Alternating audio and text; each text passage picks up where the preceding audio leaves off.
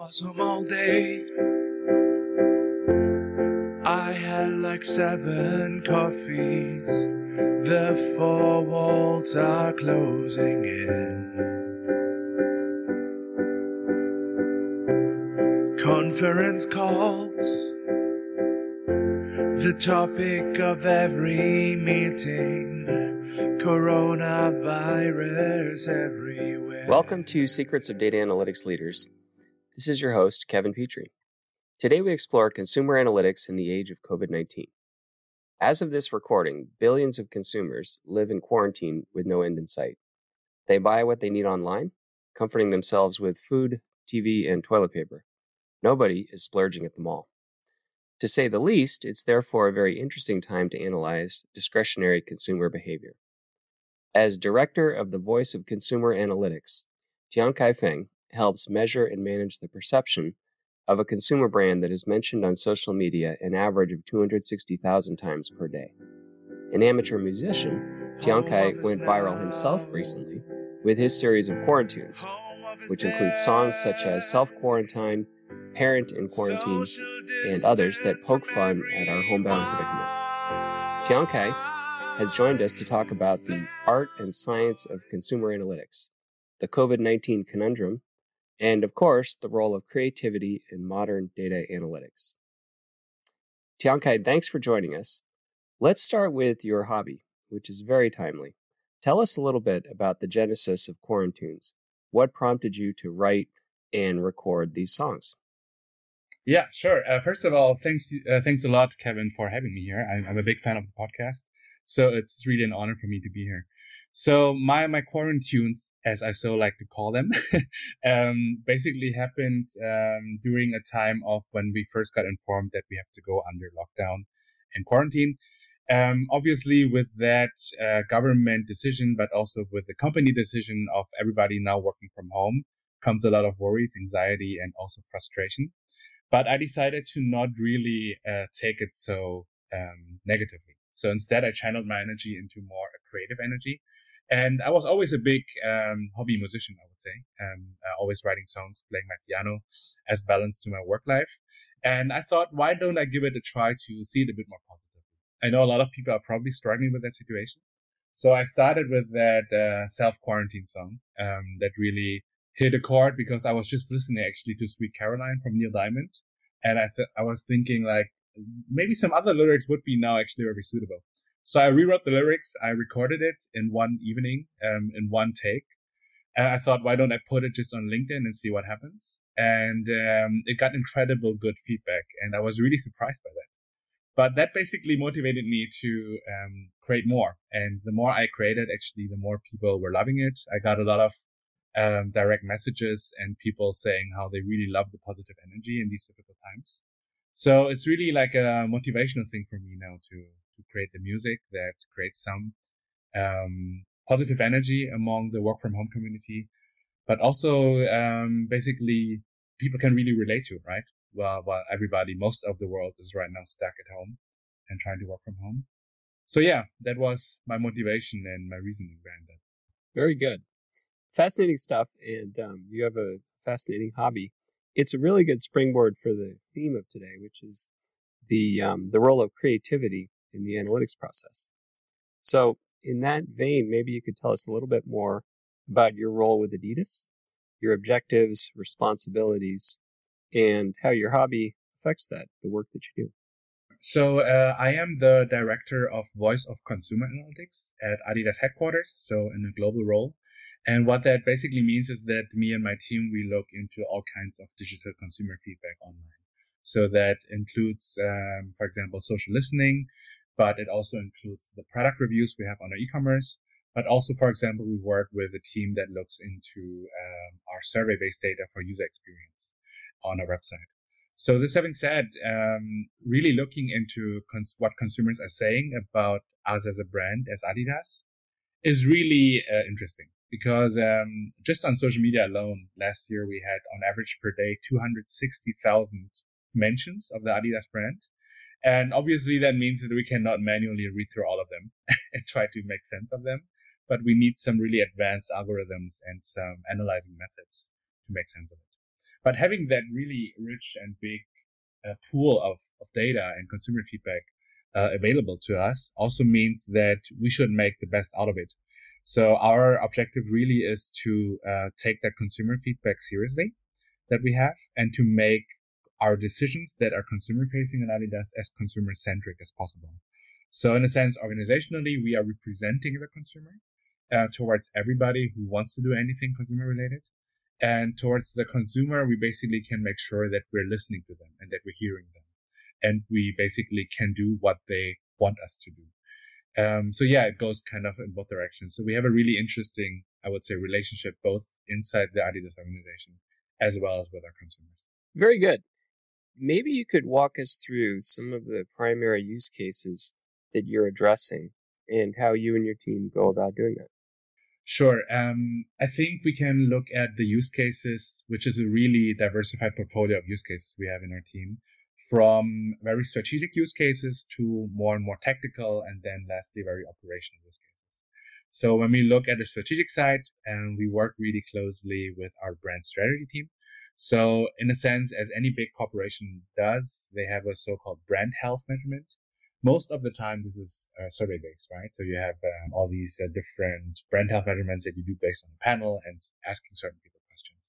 And what we are basically doing is provide more context by looking at it also from a social listening point of view, as in what drives the perception of Adidas. So we would define, for example, different images. We would define different attributes of the brand and see if people perceive us as we want them to perceive us. So that's on a very strategic level.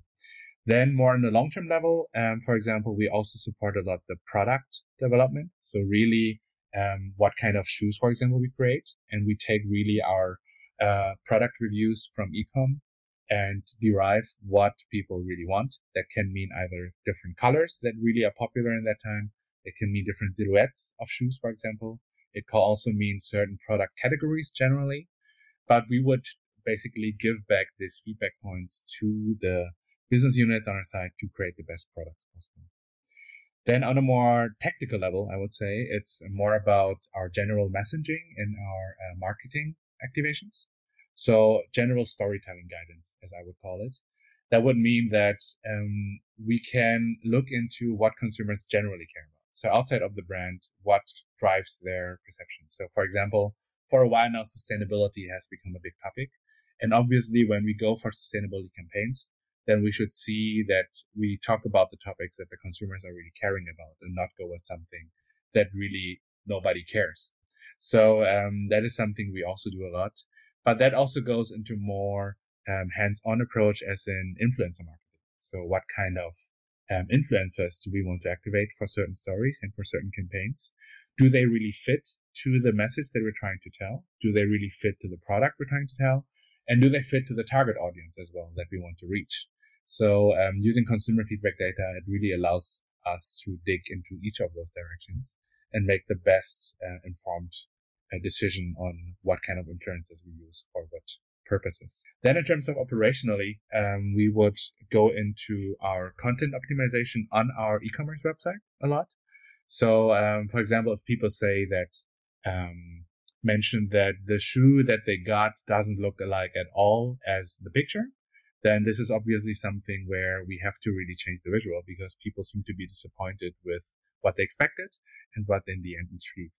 But also it's about just clear guidances, like in apparel, sizing is very important. So if we know that the product tends to be smaller or bigger compared to the average of an L or an S size, then this is something we need to clearly indicate on the website. So this is something that we also help with. And lastly, I would say very operationally, this is more of a real-time informed and decision-making process, which is issue management, right? So we would look overall into if there's any negative topics that pop up and reach a certain threshold. So we can basically take the right actions in a timely manner to mitigate those risks that are happening. And in times of social media, in the age of social media, obviously shitstorms, so to say, can be very easy. They happen a lot. So we as a big brand also need to take care of this point. Great stuff. And so you walk through a number of use cases there: brand health management, storytelling guidance, influencer marketing.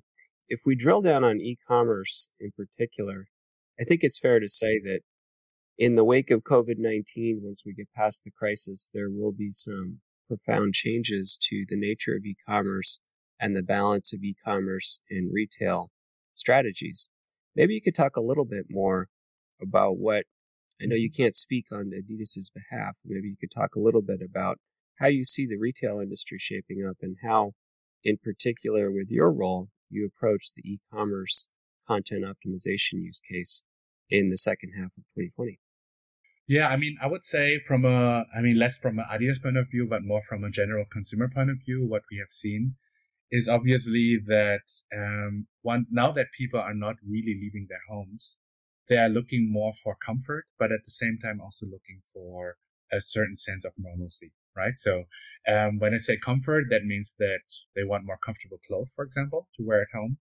But it also means to be able to bake a cake, and since you're not able to buy it outside anymore.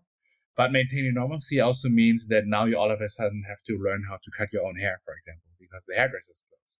So you have to buy clippers. I'm definitely in that category myself, as my wife will attest. I can imagine. I tried it myself. It didn't go well already.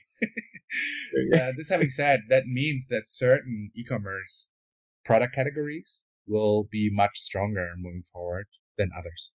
And for example, all of these hygiene-related, more grooming-related products are definitely going to grow. And those more travel and outdoor-related products will definitely decline. And when we think about that from an apparel and footwear point of view, then that also means that we have to really shift the focus towards more home fitness, for example, doing sports at home instead of outside. Mental health, so like yoga products, for example, or anything that helps you to be comfortable, or even, for example, caps to really cover the bad haircut that you did to yourself, right? So it's really an interesting direction that we are currently figuring out. But there's a lot of existing research from a lot of companies at this point in time already, and they all indicate the same trend, and it's something that we really have to look into. I would say, though, right, that I know that a lot of companies are really trying to figure out this short-term solution right now. But in the end, I would say that even the long-term effects of this crisis, so to say, or this pandemic, it will be really interesting to see. And I've been also thinking about different scenarios, how that could look like, right? Because you can think about how people after this lockdown time either really want to go out and then everybody's outside and all of a sudden the outdoor and outside stuff related products are booming again. Or there will be a long-term fear of physical touch and a certain cautious social distancing that continues, which means the current trend that we see stays on.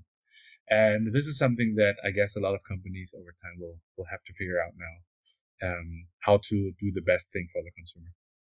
So a lot of the use cases that we're talking about boil down to processing, analyzing text and unstructured data.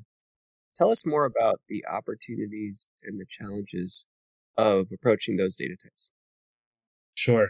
I think, you mentioned a good point already. Processing really from a, let's say, analyst and technical point of view is really critical for us.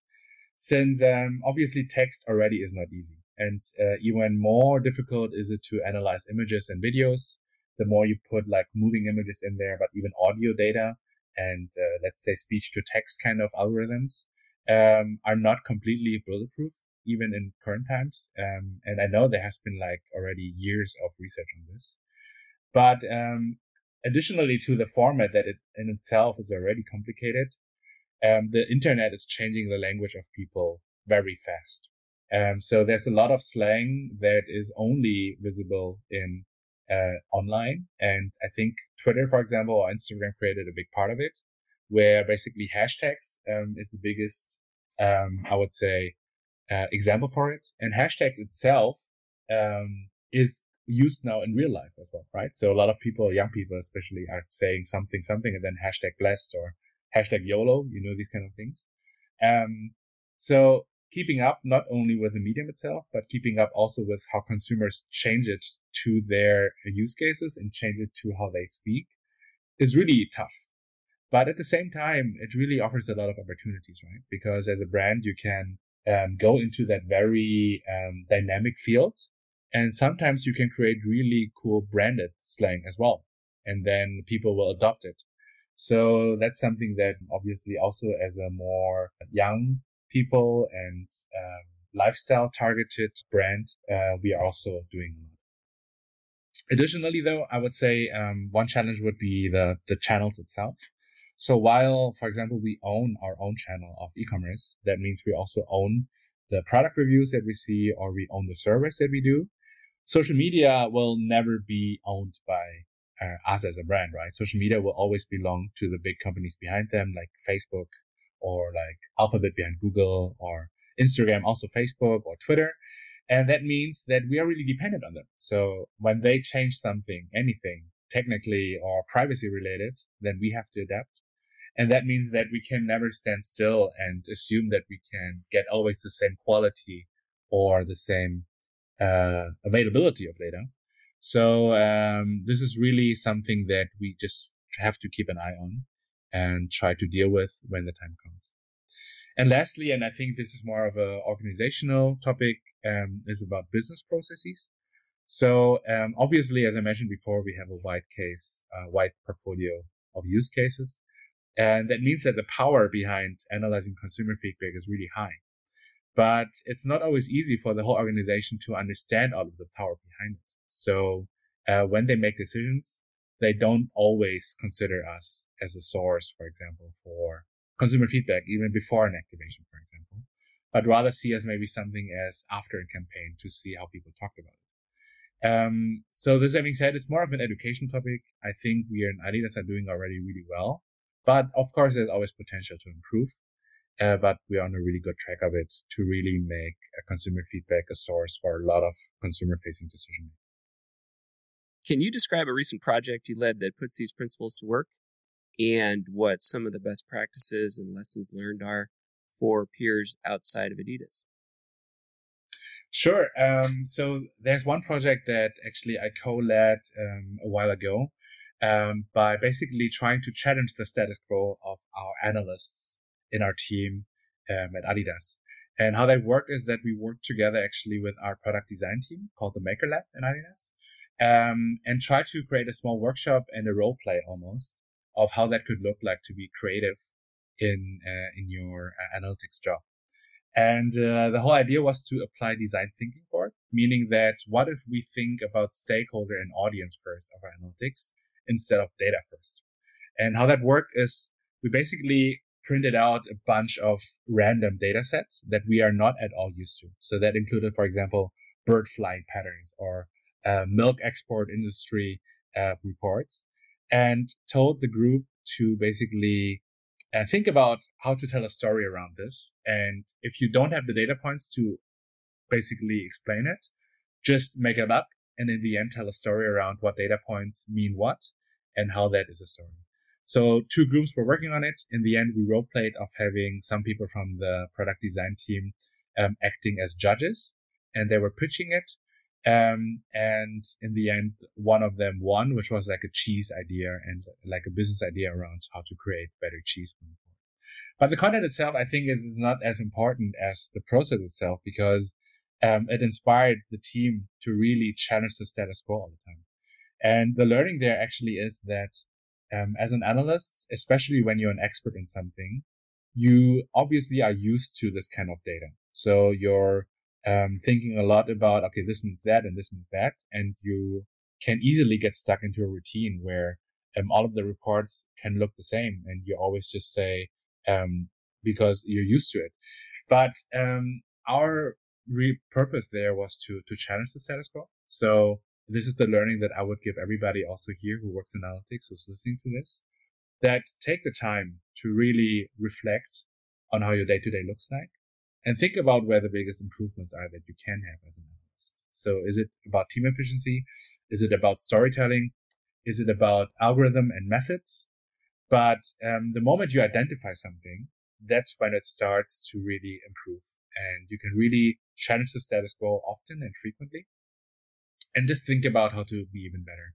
Because the internet is not stopping. Everything is going to evolve faster. Data and numbers were always going to evolve to be more and more complicated. and bigger. So it's really important, I think, as an analyst to reflect and challenge the status quo often to be the best analyst possible.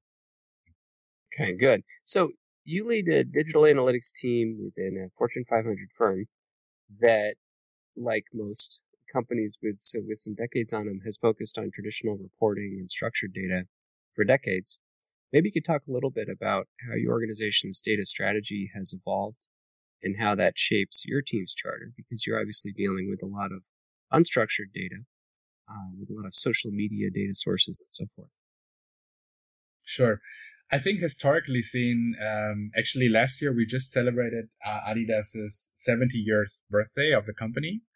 But that also means we have been around a long time. But we started as a wholesale company, right? So we generally were more in the back of people, and we sold it through our retail partners or wholesale partners, so to say.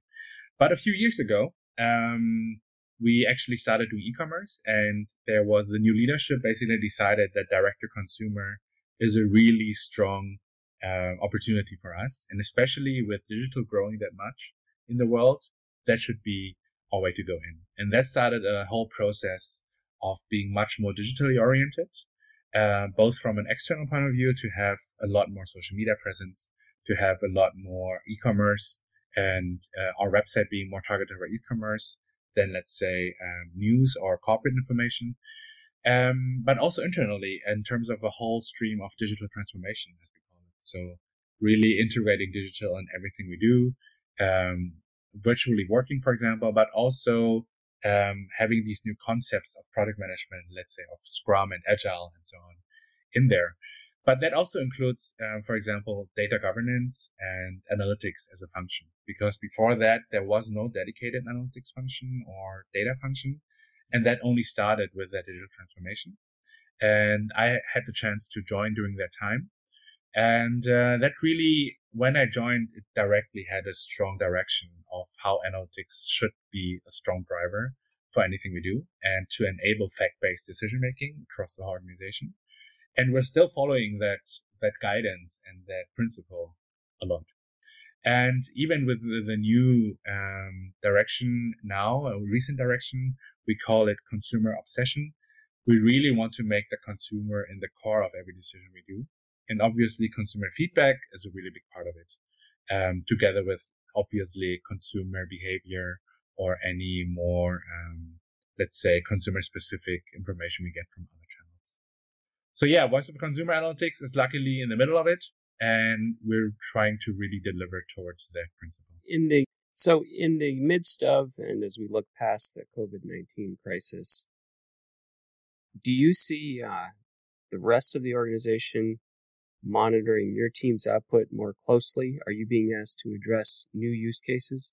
I would think that with this monumental shock, hopefully temporary, to consumer behavior, the charter of your team has become much more strategic. Yes, I would say in a sense, definitely more strategic, but also you have to consider that any strategic decision is also just made in the short term now, considering that we don't know how the situation is going to evolve. And I mean, you're completely right. So we are involved in a lot of more strategic, but also operational decision making. And understanding the consumer has never been as important as now. Because in a certain way, a lot of consumer segments or audiences that we analyzed had like a pretty stable thinking and mindset. But all of that has been changed now, right? So a lot of it is now about more mental health, being stuck at home now. It's about how to stay healthy during that time, for example. Even then you cannot go to the fitness studio anymore, or you cannot run outside that often anymore with a lot of people in there. So we are every day trying to understand our consumer and what they need and what they want, and trying to help all kinds of different teams in the organization. Very interesting times. So let's get back to your fascinating hobby. Tell us more about how your music makes you a better analyst. Yeah, I mean, that's a very interesting question, actually. I would say that when usually people look at music and it's this creative art form a lot of the more free art is connected to it. But if you look at music from a scientific point of view, then there's only a limited amount of notes you can play, right? And different notes together create a new tune and a new harmony. And using different instruments and different voices of people, then you create a different sound. And in the end, I would say the creativity behind that is really how you make all of this fit together. So both the harmonies, then the sounds, and then all together in an editing or mixing. And this is where really the creativity in music comes from. And in comparison, analytics, you have been given, obviously as an analyst, a given set of numbers and data points, and you can still be creative about it. So it's the same process as being a musician. So you take what's given to you, but you take it from different angles. You corroborate the insights and findings together in a certain way, and then you tell the best story that sounds best and looks best to your audience or your stakeholders to make it the best possible analysis.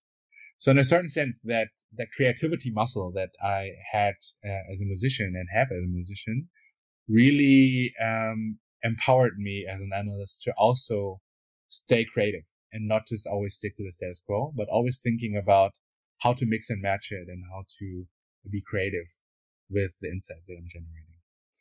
And needless to say, on the other side, being a musician gives me a really good work-life balance. So whenever I had a really intense or stressful day at work, playing a little music for myself is really giving me a lot of balance. So work-life balance obviously is very important, especially in today's home office times. And that is also a big part of it. Well put. Yeah. Very interesting. Yeah.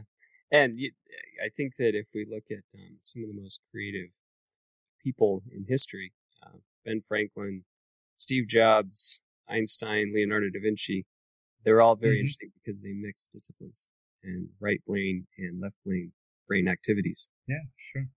I mean, it's an honor that you would mention them in relation to me, but I very happy. That's good. Yeah, I'm good. So, Tiankai, this has been a very interesting conversation. Really appreciate you taking the time. We're packaging Thank you very much. with some of your Quarren tunes so folks can enjoy that and sure.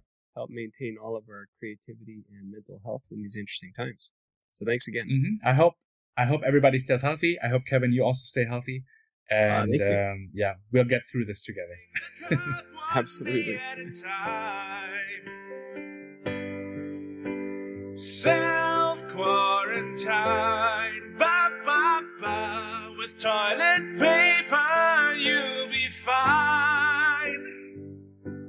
You'll be fine. Thanks for listening. If you like the podcast, please subscribe. If you want more content from business intelligence to data management to data science, browse to the Eckerson Group website at eckerson.com.